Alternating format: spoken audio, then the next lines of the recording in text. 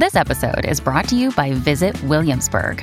In Williamsburg, Virginia, there's never too much of a good thing. Whether you're a foodie, a golfer, a history buff, a shopaholic, an outdoor enthusiast, or a thrill seeker, you'll find what you came for here and more. So ask yourself, what is it you want? Discover Williamsburg and plan your trip at visitwilliamsburg.com. Another day is here, and you're ready for it. What to wear? Check. Breakfast, lunch, and dinner? Check.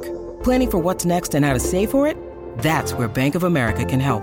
For your financial to-dos, Bank of America has experts ready to help get you closer to your goals. Get started at one of our local financial centers or 24/7 in our mobile banking app. Find a location near you at bankofamerica.com/talktous. What would you like the power to do?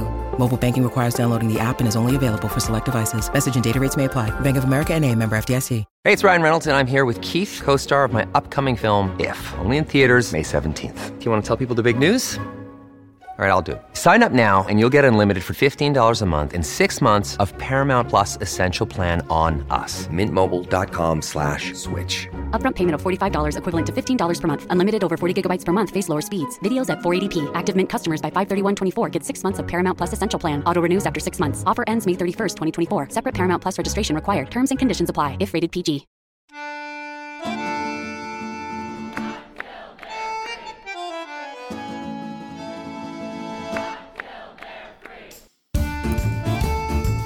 Oh yay, oh yay,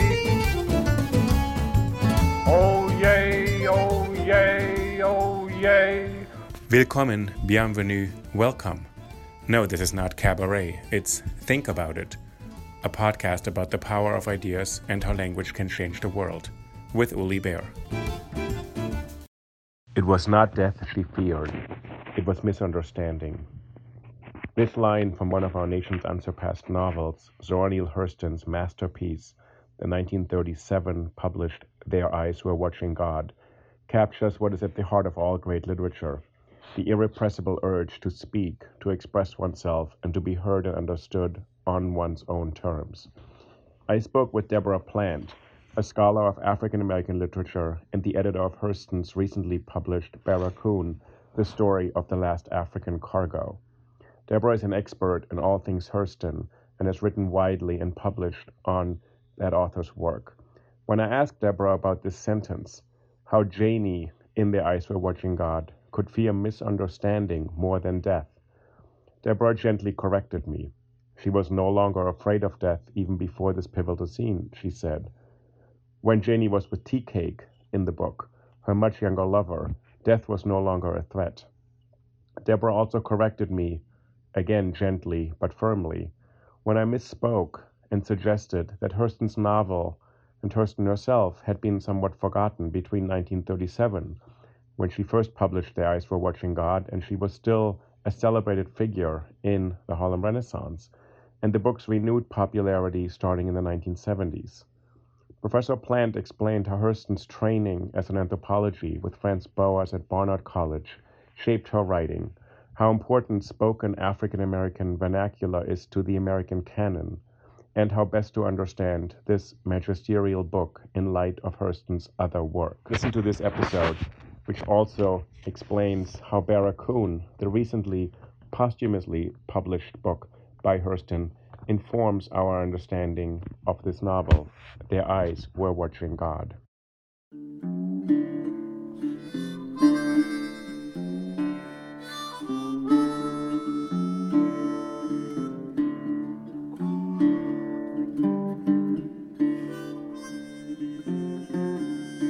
I'm really excited to welcome Deborah G. Plant today to the podcast. Deborah, thank you, first of all, for joining me on Think About It today to talk about Zora Neale Hurston. You're welcome. The pleasure's mine. So, Deb, you've written several really important books on Hurston, a biography, then an account of the philosophy and politics of Zora Neale Hurston. You've really devoted a lot of your intellectual and academic life as a writer and as a professor to Hurston. And then most recently, you published this really critically important book, Barracoon, The Story of the Last Black Cargo, which had not been published before, although Hurston wrote it a long time ago. Can you talk a little bit about your first involvement and how you got interested in Zora Neale Hurston? Well, that's a bit of a story. Just happened to see one of her books in a bookstore is how I first became aware of her. I hadn't learned of her in school, and when I first became aware of her work, I was actually in graduate school in Atlanta, Georgia, studying at Atlanta University. And just happened to see a book cover that caught my eye. And it was Their Eyes Are Watching God was the book I saw. And as I said, I had no awareness of it, but it looked, even from the cover and the title of the cover, it looked interesting. So I picked it up and glanced at it, and just from the few pages that I looked at and the few passages that I read in the store, I knew it was a book that I needed to have. And so that was the beginning of it. It's just that what I read had so enthralled me and intrigued me about this author who knew me so well. And I had read not a few books up to that point, but I had read none that had captured my imagination and my awe and my wonder in the way that Hurston did. And what really caught my attention was what she knew about my culture. And it was like knowing my culture, she knew me.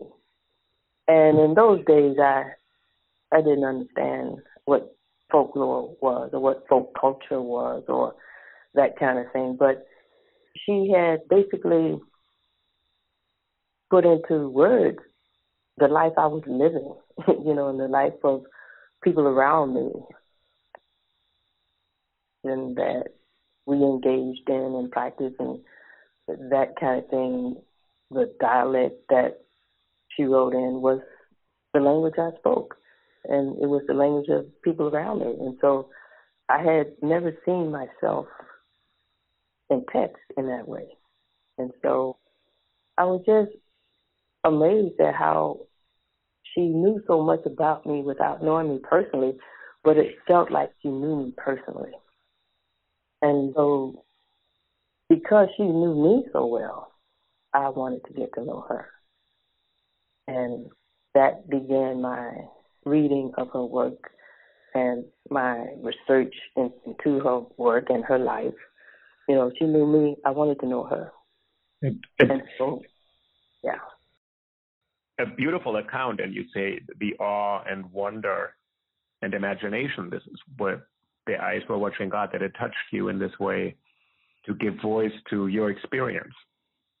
And you said in this deep ways. And Zora Neale Hurston had been well known, right, in the 20s and 30s, a very well-established, famous author. So it's kind of interesting that you had to encounter her book in a bookshop, and it wasn't on the curriculum of the university. It wasn't given to you, but it was a chance encounter with somebody who had this enormous impact as a trained social scientist, an anthropologist, a folklorist, a novelist, short story writer in the center of the Harlem Renaissance, and a major anthropologist, and still had been forgotten for a while.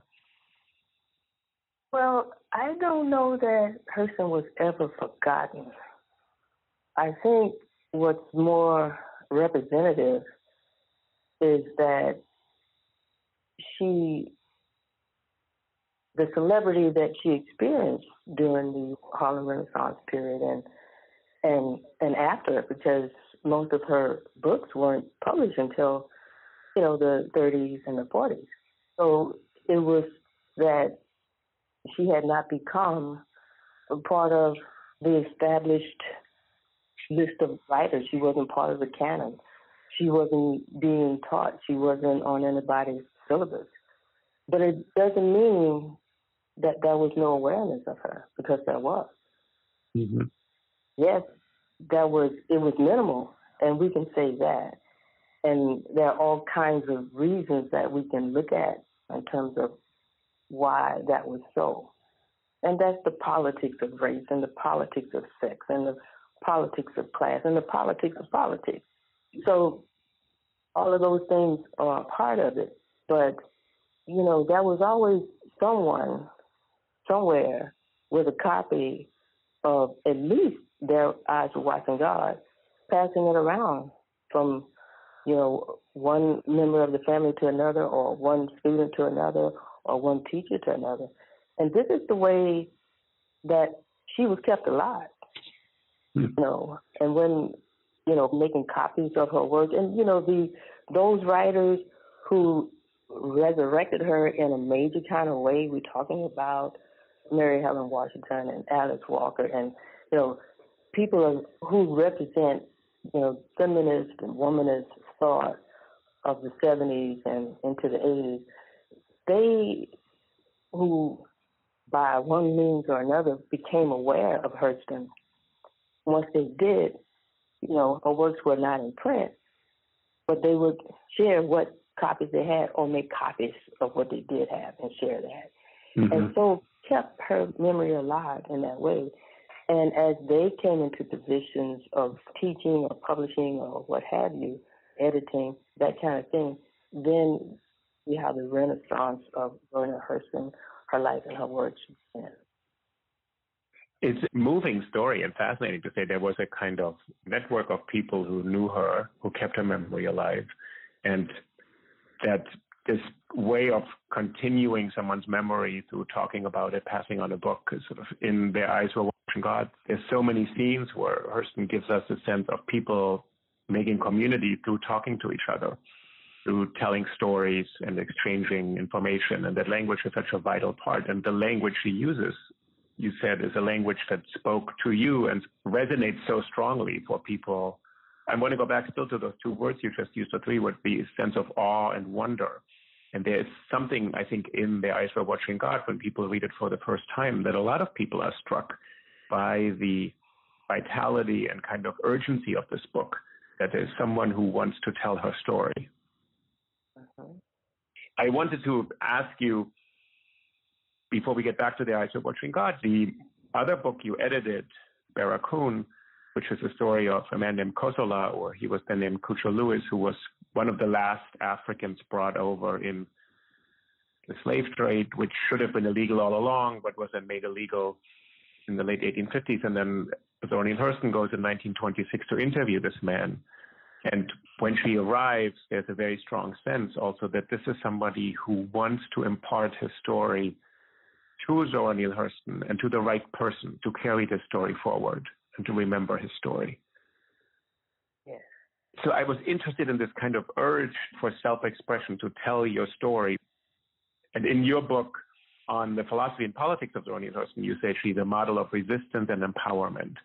Can you say a little bit about Barracoon and how this urge for one's story to be remembered and to be carried forward informed that project for Hurston?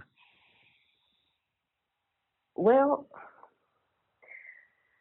it's about one man's story, but then it's about the story collectively of those of us in the African diaspora.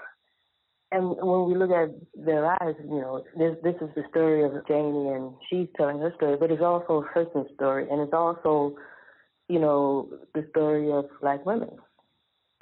And then, there's the wider context in which Hurston is doing everything that she's doing. And what she's doing is, initially, she's preserving a culture or the literary forms of a culture that for anthropologists of the day, it was perceived to be vanishing or disappearing. And so these different forms of the oral tradition, song and story and sermons and proverbs and sayings and what have you, the idea was that they as African Americans acculturated into mainstream society, that there would be no more of this lore that was so important in terms of the identity of Black folk in America. And so Hurston's about the business of collecting every expression that she can of that history and that culture. And this was her initial impetus, to preserve that folklore and to document folk life. And so this is what she's about. And as she's doing that, she knows intuitively, she knows instinctively how important this lore is. And as she's collecting it, and as she's in some ways reliving it, because this is also the roots of her social and cultural identity. And she realizes that this is the greatest cultural wealth on the continent. And so let us collect this. Let us present it in written form, in dramatic form. Let us share this so that others can also experience the genius of a people. And so this is the beginning of it. And Kosola's story is one aspect of that overall inspiration to collect and to share what human beings are about in terms of how that shows up in African American culture. It's what she talks about in Muse and Men when she's saying what we have here collected in these stories, collected in these various forms of cultural expression, is that which indicates for the reader that which the Black soul lives by. And so it's getting to that part of a person, that part of a group, that part of a culture that is beyond the surface of form, that je ne sais quoi, or that mystery about life that we might describe as spiritual, that we might describe as energetic, that kind of, those dimensions of humanity that you can touch by virtue of opening up to what it offers in terms of those deep qualities of our human beingness. This is what's in the stories. This is what people respond to in Kosola's story, his narrative, where we understand something about the pain of Black people. We begin to understand something about the trauma that people who are children of the myopic experience, what that might have been like. Because his story is one of very few that we have of people who had not been born into servitude in America, as we see in those narratives like those written by Frederick Douglass or Booker T. Washington or Linda Brent / Harriet Jacobs, people who were born into that condition. With Kosola, we have the story of someone who was forced into that condition. And through his eyes, we get to see what that uprooting was like, that the raffination, that forced acculturation, and everything that went along with that. And so that trauma that he experienced, that is palpable. It's palpable. And we get to touch that by listening to his experience through that narrative. And we get to also just the sheer vulnerability of being a human being, not only in terms of the suffering, the loss, the grief that he carried to his grave, but also the love that he expressed, which is one of the most remarkable things you'll ever bear witness to, even, in terms of what we read on a page, is that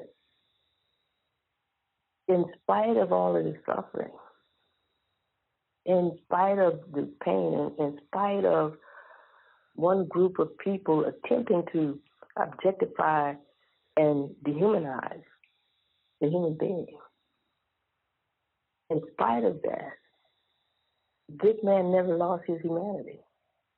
He never forgot how to love. He continued to be tender and open and kind and generous. And it tells us something about our possibilities as human beings. Because one has been treated in horrific ways doesn't mean that one has to become a monster. Because one has been oppressed, one has been forced into bondage, doesn't mean that one doesn't enjoy freedom and doesn't work for that same freedom for others. It doesn't mean that, because one has been filled with grief for so many reasons, including the loss of one's mother tongue, one's motherland, it's that even with all of that grief, one can still be kind and loving. And so his story gives us insight into the human soul. And Hurston had the wherewithal to write that narrative and present it in such a way that we could tap into that. That narrative could have been written in any number of ways, but it was her genius that had her write it in the way that she did, so that we could not only, read on the page that which the soul lives by, but actually feel it. Because as we read the story, we hear his voice. It's like, I don't know about you, but I can see him when I read that, and move with the rhythm of his emotions as he's talking about his experiences. It's like listening to a heartbeat, feeling his pulse, his lifeline, and so to be able to effect that in a written work is just utter genius, and it astounds me even now. I mean, as much as I have talked about Barracoon, anytime I talk about it, I'm amazed all over again. Yeah. It's what you're saying is that Hurston, her genius is to listen to him, to allow this voice, what you said, which nourishes the soul, to allow this to come through, and partly because she's an amazing writer and she's an amazing listener. So she becomes the witness to the story, the first witness, but then gives us an account that I think rivals the Eyes for Watching Gods in its capacity for language to tap into this part of life, this irrepressible, indestructible part of life of grace or humanity under these terrible conditions. Well, I wouldn't describe these books as being rivals in terms of Hurston's genius. It's just, she, in whatever form, is allowing whatever it is that is coming through a character whether it's a novel or whether it's a oral narrative or whether it's a short story or what have you. Whatever is going on for that character or that person or that informant, that is what she's genius at allowing to come through. All of this is her gift to us. It speaks to not only her genius as a writer, also as the social scientist that she was. And that's a part of Hurston's multifaceted talent that we are, I think, beginning to understand in relation to Barakoon, is that as a social scientist, she had, and I can't find a better term to use, and I might overuse it, but I don't know if I can even do that with Zora Neale Hurston, but that was just genius. There's no other way to explain it. Because even as a student of Franz Boas, even as someone who worked with Ruth Benedict and Melville Herskovits, she worked with some of the best social science minds in the country. And they were pioneering at that. And so was she. And at the same time, she found her own angle of vision, her own way to do this work. And she did things nobody taught her. You know, this is why I say, geez, it's like, she didn't get that from Anthropology 101. Right, she created her own rules that worked for what she was doing. She didn't wait for anybody else to tell her. And she did things, as you said a little bit earlier, what you said, she discovered or looked at the greatest cultural wealth on the continent, that she recognized that the oral traditions and the lived traditions of African Americans are an incredible treasure in this country. This wasn't necessarily taught to her at Barnard, where she went to school and studied, as you said, with Franz Boas. Although he probably said, fine, go look at this culture. Well, Boas, as I say, he was a pioneering mind, and not just because, and maybe it is because, but not just because he's the, father of anthropology, American anthropology.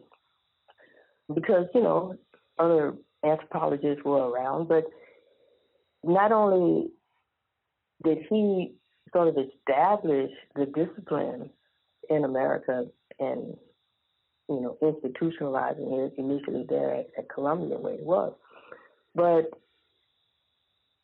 through his work, he found that what other anthropologists had been doing in terms of comparing one culture typically against another and setting up these hierarchies and what have you with, superior cultures and lesser and all of that kind of thing.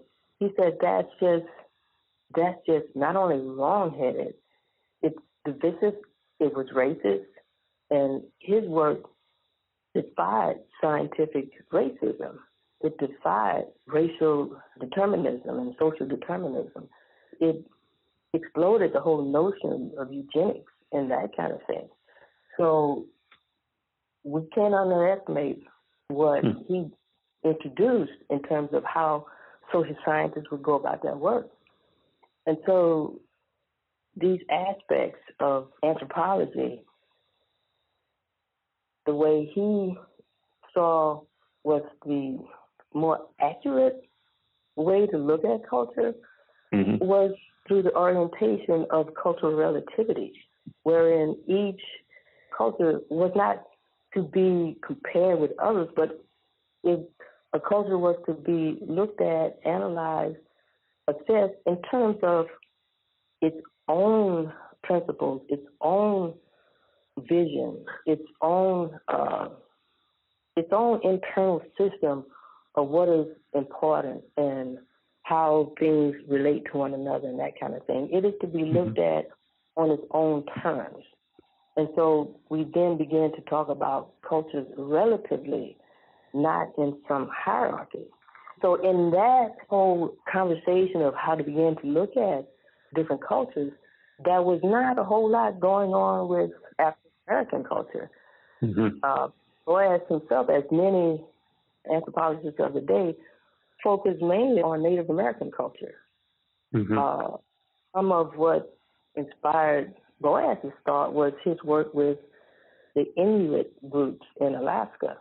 But what he had learned through his experiences is also what he taught his students and associates and what have you. And because there wasn't a lot being done in relation to African Americans, Hurston was like an ideal student who showed up. Not only was she African American, but she was from the folk culture wherein the kind of folklore collecting that you want done, these are the people you want to talk with, these are the communities you want to go into. This is where you want to get your lore and your ethnographies and things of that nature. And so she was able to provide not only that scientific expertise going into these communities, but also that insider's view, because she was one of the folk herself. And Boas sort of, he talks about this to some extent in his introduction to Muse and Men. You know, it's like because she was one of the folk, then she could get past the kind of stonewalling that can happen when quote-unquote outsiders try to get inside information. So because she had that advantage, and then she had her own way of collecting that data, she was able to do the kind of work with African-American folk culture which hadn't been done. It just hadn't been done. And one of the reasons, and those scholars in folklore will have documented, you know, one of the reasons it hadn't been done was because it was assumed that white folks knew everything about black folks, so there was no. So why investigate? Why study? We already know what they think, and we already know what they're like. Hurston's work just, you know, certainly proved that wrong. There's an aspect of what you said, the story of Kosala could have been written in different ways. So she is reproducing his way of speaking. So as you said, he was deracinated from his country. He couldn't speak in his native language anymore when he came to America, was taught English, was given another name. And then she speaks with him and captures his way of speaking, which is also quite important. So she was able to listen and reproduce this. Can you say a little bit about this, what the attitude was at this point, or what she's trying to do throughout her work by capturing just the way people speak in her communities? Well, this is one of the most important aspects of not only folklore collecting, but specifically ethnographic work. As an ethnographer, you want the personality of someone to be apparent, whether a person or a group or what have you, a community. And you do that by allowing that person to speak. You're allowing your informant to speak. And you write their speech as closely as possible phonetically to represent their pronunciations and everything else about their speech, whether it's, you know, repetitions or whether it's so-called run-on sentences or, you know, syntactical kinds of idiosyncratic expressions and that kind of thing. You know, so all of this says something about your informant or the individual that you're interviewing. And so no ethnographer is going to change that. Okay, that's not if you're a good one, and not if you have any integrity about your work. And Hurston she was, you know, just superb in terms of the integrity of her work. Mm-hmm. And, you know, so this is part of her training, is how to transcribe expression, how to get that down. And so this comes not only important in terms of collecting the story, but it's also important in terms of doing the ethnographic work, getting the ethnographic portrait. Because the language, it authenticates, it's an authenticating feature of any kind of ethnographic work. So this is important not only in terms of the science of ethnography, but it's also important in terms of the socio-historical culture. Mm-hmm. Because the language, he spoke in Black vernacular, and in this case, particular dialect of people in Alabama, particularly in Plateau, Alabama. And so that dialect, like any other what we call Atlantic Creole, whether it's Jamaican Patois or Haitian Creole or Gullah or Black English or any other name we give to that, Black English or African American vernacular expression, Ebonics, all of the names to name a particular kind of Atlantic Creole. And so what's implied in that language is everything about the history of that individual. Okay? Right. And, okay, so... That's interesting. So say something more about that. How in this language is the history of where they grew up, who they grew up with? Let me get there.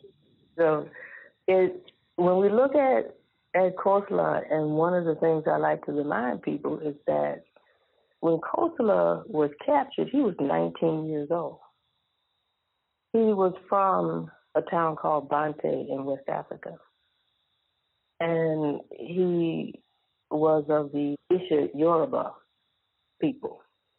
And so we can just imagine that at 19, he knows his language, right? I mean, we learn right. language in our mother's womb.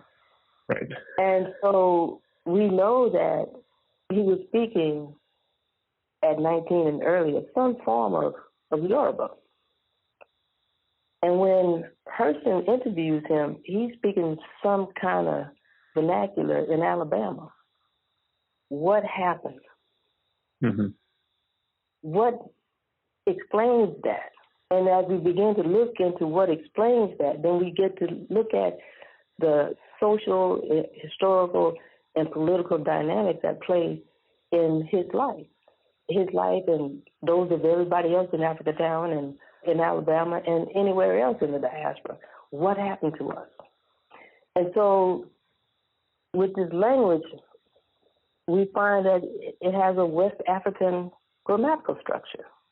Mm. That never changed. You're 19, that's not going to change. Mm-hmm.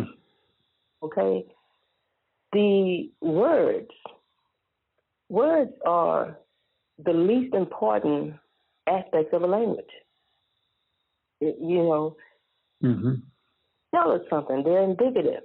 With Kossola, it tells us, okay, here is an indication that some dominating, colonizing, dehumanizing power has been involved in the history of Kossola because he's using English words from the English lexicon. Mm-hmm. Okay, so that tells us something about the history of a power struggle. Right. The West African grammatical structure that stays intact tells us something about the worldview of this man, which is West African. And it tells us something about the fact that even though this dominating, enslaving, dehumanizing power from Americans, particularly those who speak English, that even though their effort was to in some way silence him, in some way deny him his own self-expression, to force on him another language, which is to attempt to force on him another worldview, another relationship to himself and to the world around him. Mm-hmm. This is the violence of what that language tells us about. It speaks about violence and it speaks about domination. Mm-hmm. But what it also speaks to is the resistance to that. Mm-hmm. It also speaks to the fact that Kossola, like anyone who speaks a vernacular language, that there is the insistence in being self-expressed. There is the insistence on being a human being, because language and self-expression that language allows us is one of the most significant aspects of being a human being. And so, even though there's this effort to dehumanize, there is this resistance against it. Not only the resistance against it, but the insistence on being a human being. And when we look at what he uses his words to say, it also tells us about thriving as a human being and celebrating life as a human being. Mm-hmm. Because not only is he letting Hurston know what had become of him and his people and his town, he is also telling her stories. He's also speaking in proverbs. You know, he's also talking about the love of his grandchildren, whom he, you know, is saving fruit for. Right. Yeah, those peaches from the tree in the yard, right? He hands them. So in spite of this attempt to dehumanize someone by dominating them and trying to silence them, he continues to speak. When she documents his words as he gives them to her, she basically guarantees that what his message is to us, what his wisdom is to us, she guarantees that we receive that. And when I say this could have been written, his work could have been written in a number of ways, other people had interviewed Kosala. So there are other variations of some parts of his story, but no one took the time to conduct, you know, just innumerable interviews with Kosala to gather a book-length manuscript of his story. And publishers in her day were interested in her story, his story, interested in her manuscript, but they wanted her to change it. What they said, if you write this in language rather than dialect, we'll publish it. Okay. But what you're saying is that would not have captured this deep kind of residual history in the language. Exactly. Right? Because your language is your worldview. Right. It's the worldview of the speaker. You change the language, you have someone else's worldview. And to change his language, and what they meant by write it in language, we know they are saying write it in the language of the establishment, write it in what we call standard American English. Write it in the way I want to read it, which means you don't want to hear from him. Here's another way of usurping his story. Here's another way of performing historical erasure. Because now if I get you to write it in the way I want to read it, that also has you write it in a way that's comfortable to me. I don't have to be accountable for what brought this man to speak this language in the first place. Right. So you would have erased that and that you just rendered in standard English as if this whole entire history of deracination, of uprooting somebody, would have also erased his capacity to have his own worldview, to have his own experience. And by keeping his language, Hurston kept his worldview and say he has his own way of making sense of his circumstances, his world, on his own terms, rather than the terms imposed on him. Yes, literally on his own terms. Yes.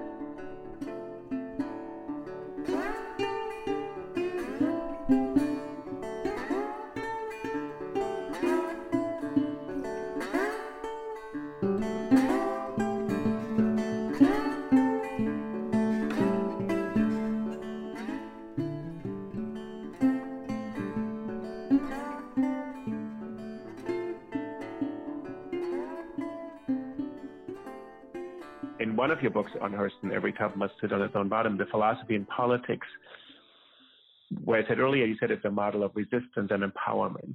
And then you say, it's not a straightforward, simple, easy process for Hurston. So it wasn't just she had a voice, she used it, but that as a Black woman, she had to use a lot of different modes to get her experience across.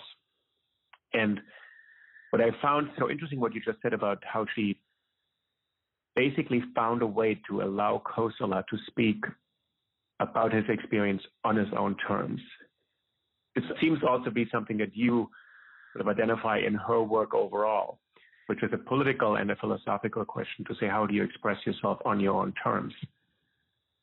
In a world which doesn't really, as you said, people didn't want to publish the book initially.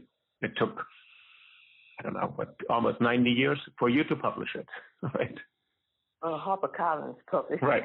Oh, HarperCollins. You did a lot of work in HarperCollins and took it up, right? Yes, that's right. That's right.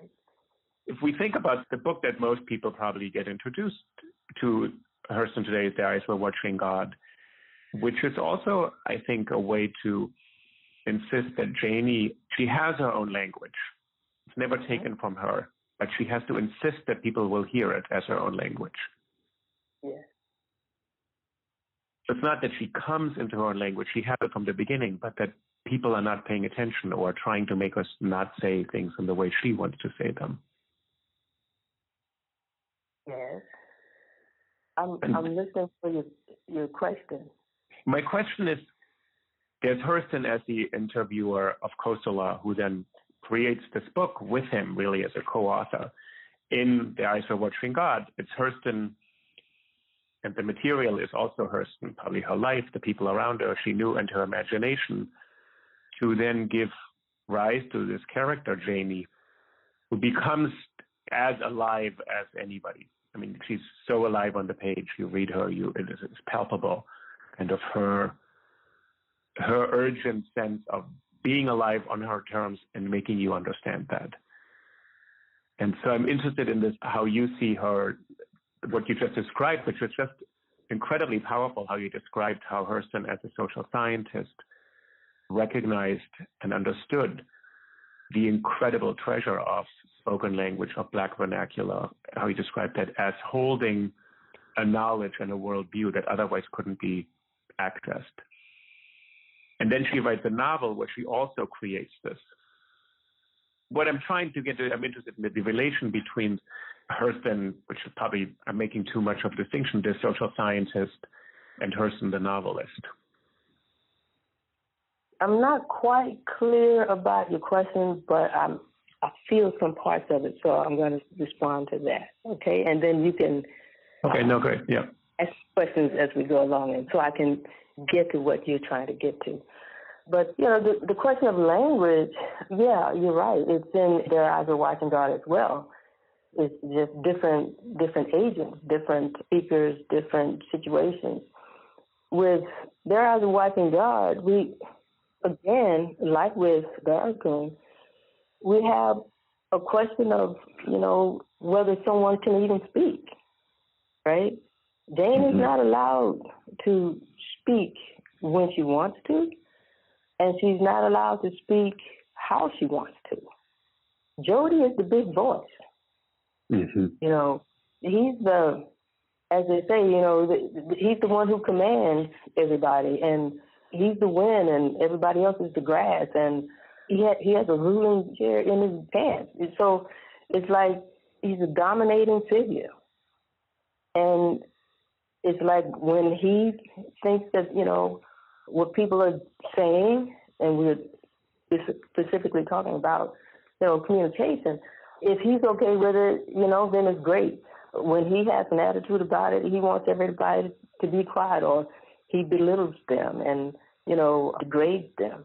And when it comes to his wife, Janie, well, then it's a politics of sex. It's like women are supposed to, like children, be seen and not heard, unless, you know, you're communicating to some benefit of the male who is behaving like your master, in quotation marks.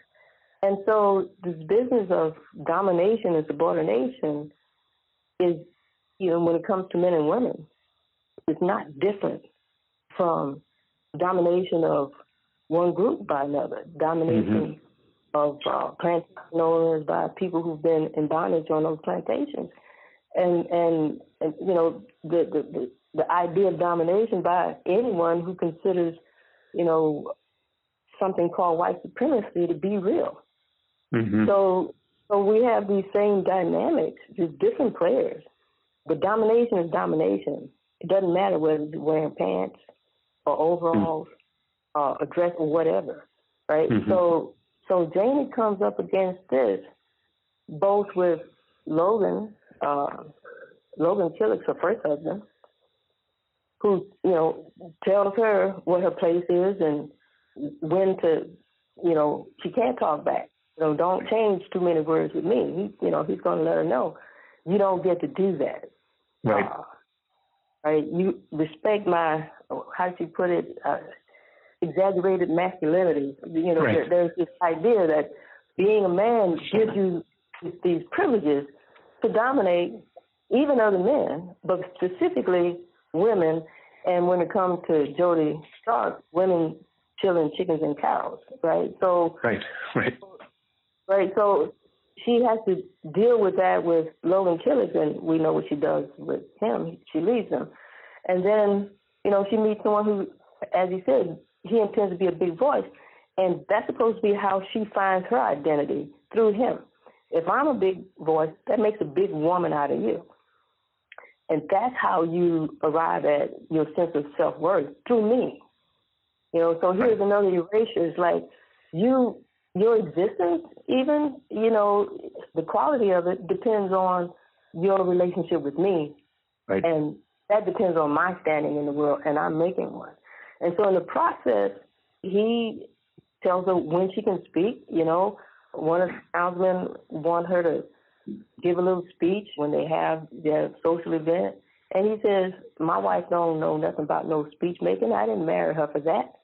Her place is in the home. Right? And so he shuts her down at every turn. She wants to communicate. She wants to be in communion with the people of the town. He says, you have a position, and you need to mind your class. You're above these people. Why would you want to associate with low-class people?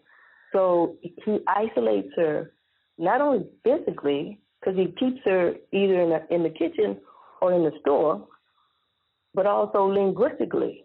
She can't join in the storytelling. He doesn't even want her around to listen to it.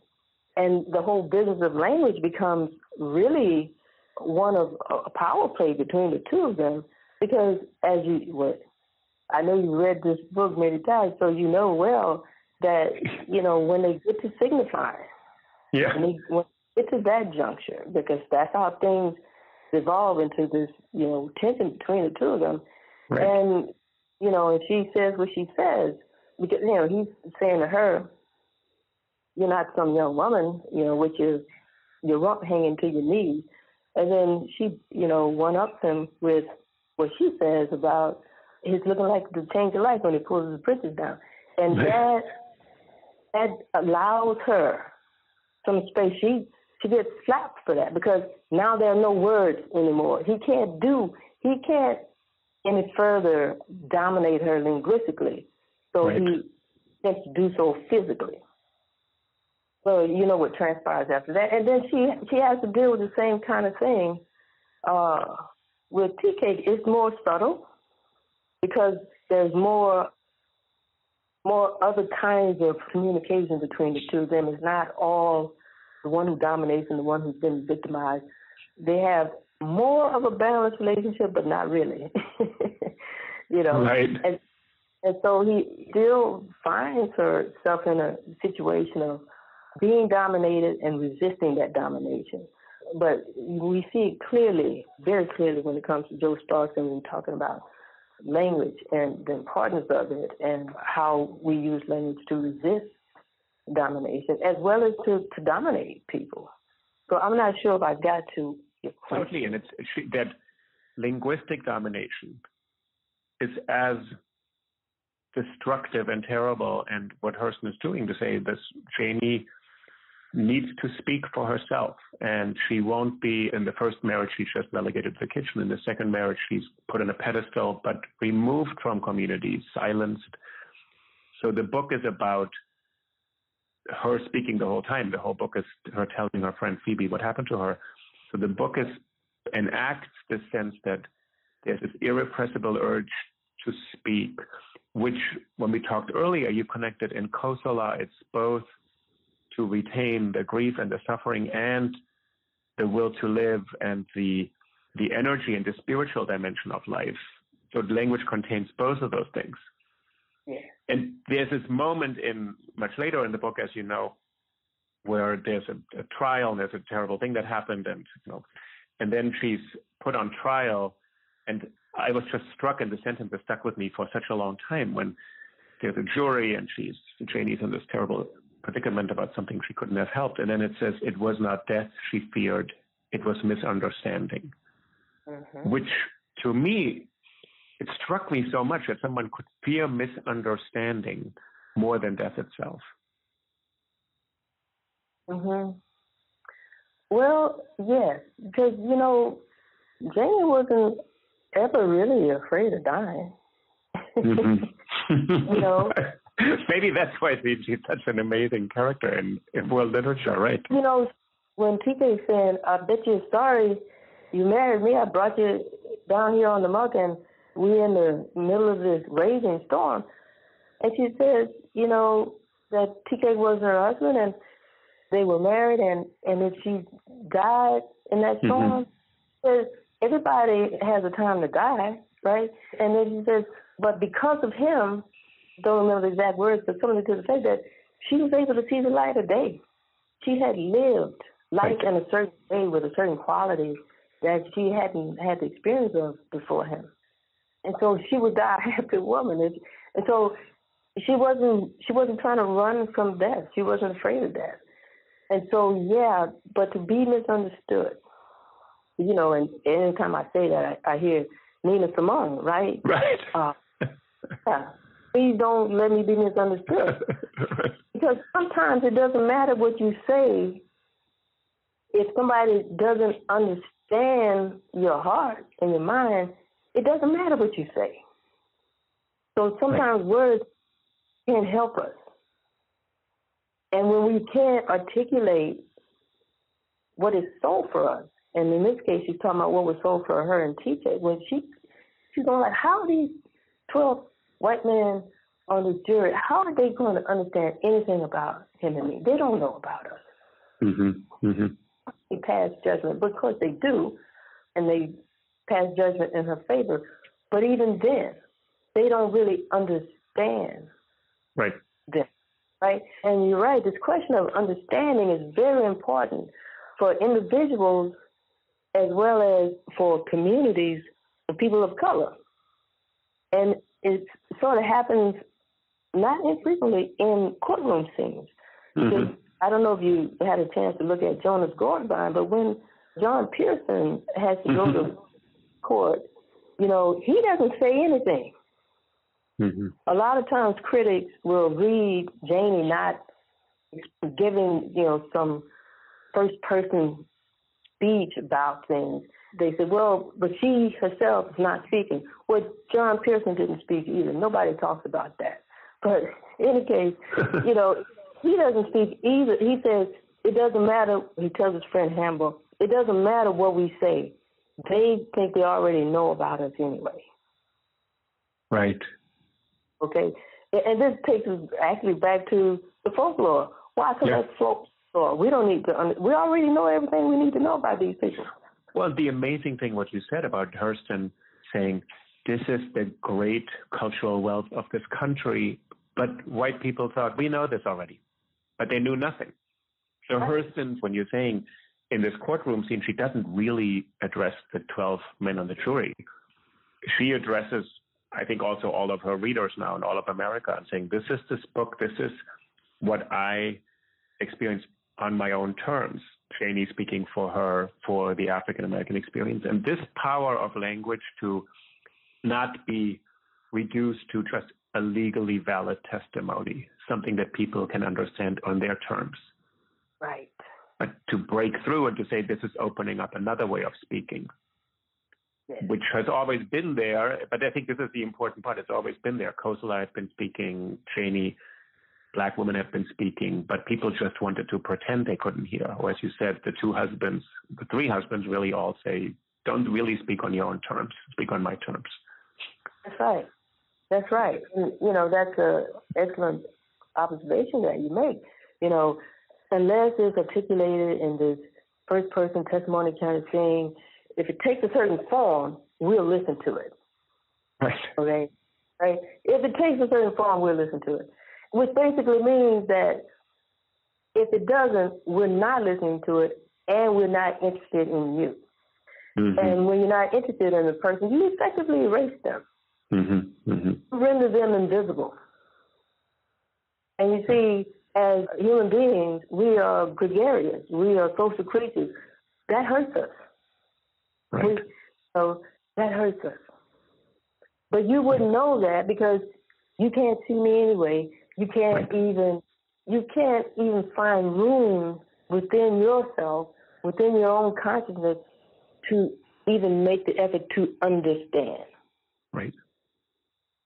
And what you just said, it's a different understanding. It's not just, I get it because I already know who you are, but rather to open yourself up and say, you are a separate, independent person who has her way of seeing herself and the world. And I think this is what turns, and this is what's so amazing about the end of The Eyes for Watching God, where it's devastating in a certain way, but we don't walk away totally devastated. There's an empowering voice at the end.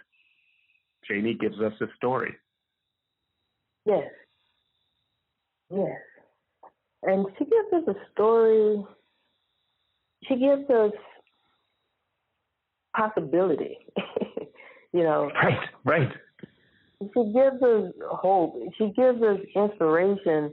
One of the things that she says about Nanny is that she took something as big and wide as the horizon, and she squeezed it down into a little something, and which just suffocated vitality and wonder in life.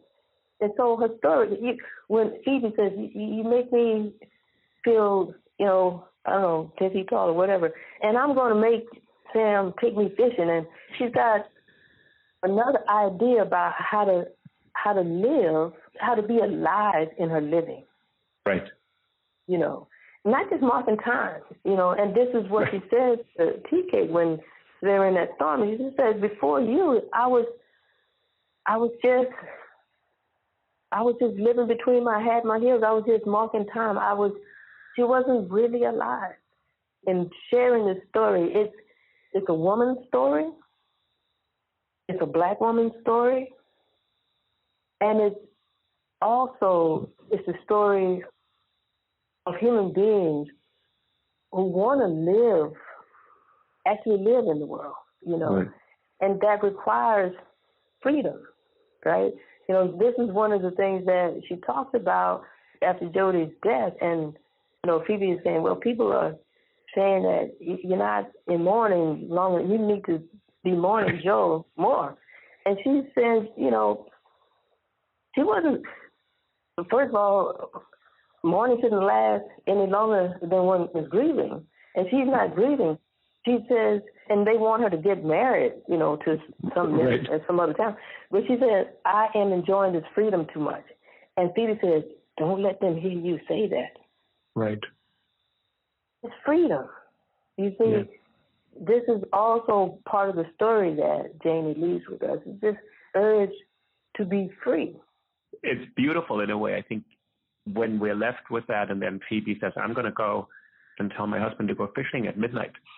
This freedom to actually live life and to be reminded that our outer life, that Janie reminds us, we may not be living it. We may be marking time. And she's gone through so much grief. And yet she's really alive. And she says, I'm going to wrap the horizon around me. There's so much life here. And I think it tells you two things, that Janie lived her life, but what you said, there's potential or possibility. You said possibility, right? The book opens up a possibility. Yes, because slavery comes in so many forms, right? There's this thing that, they call chattel slavery, and patriarchy is another form of slavery, and we get a good sense of that in Their Eyes Are Watching God. But being a slave to social convention is another form of slavery, right? And conventional outlook. What is the status quo, and how do we acquire that, and how do we maintain that? And this is why she's so disgruntled with her grandmother. She's all like, that was not what I had in mind, you know. And then she spends all of these years with Jody living out this vision that her grandmother had for her. And, you know, and when Jane is interested in love is an adventure too, just like going to the horizon. I mean, but the grandmother says that's a very prong we colored women get hung on and causes us so much trouble. But if your idea of love is marriage, is that really what you're going to find it? And we know that that's not the case because Jane has said so. She says she was married to Logan, and she learned after a few months that marriage did not make love. Right. Just because you were married doesn't mean you were with someone who loves you and whom you love. But the convention of it is what people were after. And when it comes to Jane and Jody, not only the convention of marriage, but also that convention of a middle-class lifestyle and what that means and what you should do and what determines what you think and feel about yourself and what you do is some kind of external authority. And then, the society around you, the community around you becomes that Greek chorus that comments on everything you say, and then you're afraid to do it. Right? And so Jane is saying when she's in the muck with Tea Cake and they're listening to the Bahamian drummers and all that, and they're doing ring shouts and fire dances. She said, if the people in Edenville could see me now, they will wonder what will happen to me. Because, she's supposed to be sitting high and looking low. Right. That's the convention of her particular status in life, right? So her social status. But we can become, it doesn't matter what part of the social status that you're on, whether the so-called lower end or up end, everybody's moving according to some predetermined convention about what your place is, where it is, how you fit in it, what you should be saying in relation to that, what language you use even, all of these kind of things. And to the extent that we live according to those dictates, we're enslaved as well. Here's another kind of slavery. And Jane Curry says, hey, free yourself. So, yeah, absolutely.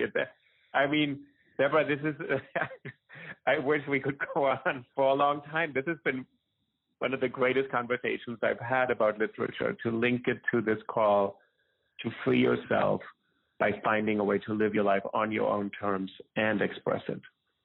Yes. It's beautiful. Yeah. I want to thank you for all of the work you've done on Zora Neale Hurston, the books you've written, plus editing now this recent book, Barracoon. But I want to thank you mostly for actually really talking to me about what this book means to you and then what it can mean to other people. It's intellectually illuminating and it's moving. Mm-hmm. Yes, and that was the question: what it means to me and what it means to other people. Was that the question? Yeah. You've answered much more than any question I could have asked. I feel I have a far deeper understanding of both those books than I had before. I'm really grateful to you.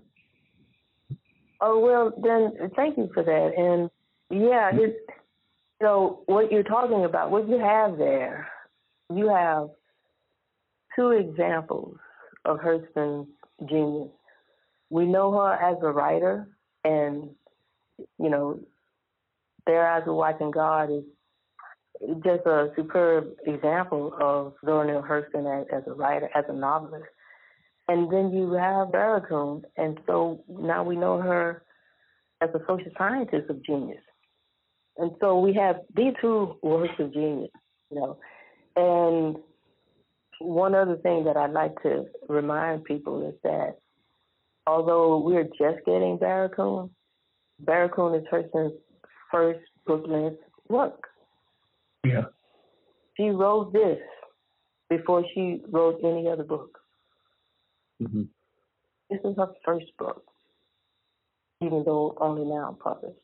And this first book is a book of social science significance, right? It's anthropological work. It's not fiction. And so we have a stellar example of her fiction with Fair Eyes and, just a wonderful, brilliant example of her social science genius with Barracoon. Right. Well, Deborah, I want to thank you for joining me on the podcast and for connecting these two very different works, Barracoon and The Eyes Are Watching Bad. And I hope to have you on another podcast at some point about some other books that you care about. Well, that would be my pleasure. It's been a pleasure to speak with you. And yeah, there's just so much to explore about both of them. But I hope that this conversation has been useful in terms of looking at some things that you want your listeners to be privy to. So I hope this supported that. This was fantastic. So I want to thank you again, because this was my conversation with Deborah Plant, who's one of the major leading scholars on Zora Neale Hurston, has recently published a book called Barracoon, the story of the last African cargo, and widely published on Zora Neale Hurston. So thank you, Deborah, and I hope to speak to you soon. All right, Rudy, you're very welcome, and I hope we do speak again. Okay, thank you. Bye-bye. Bye.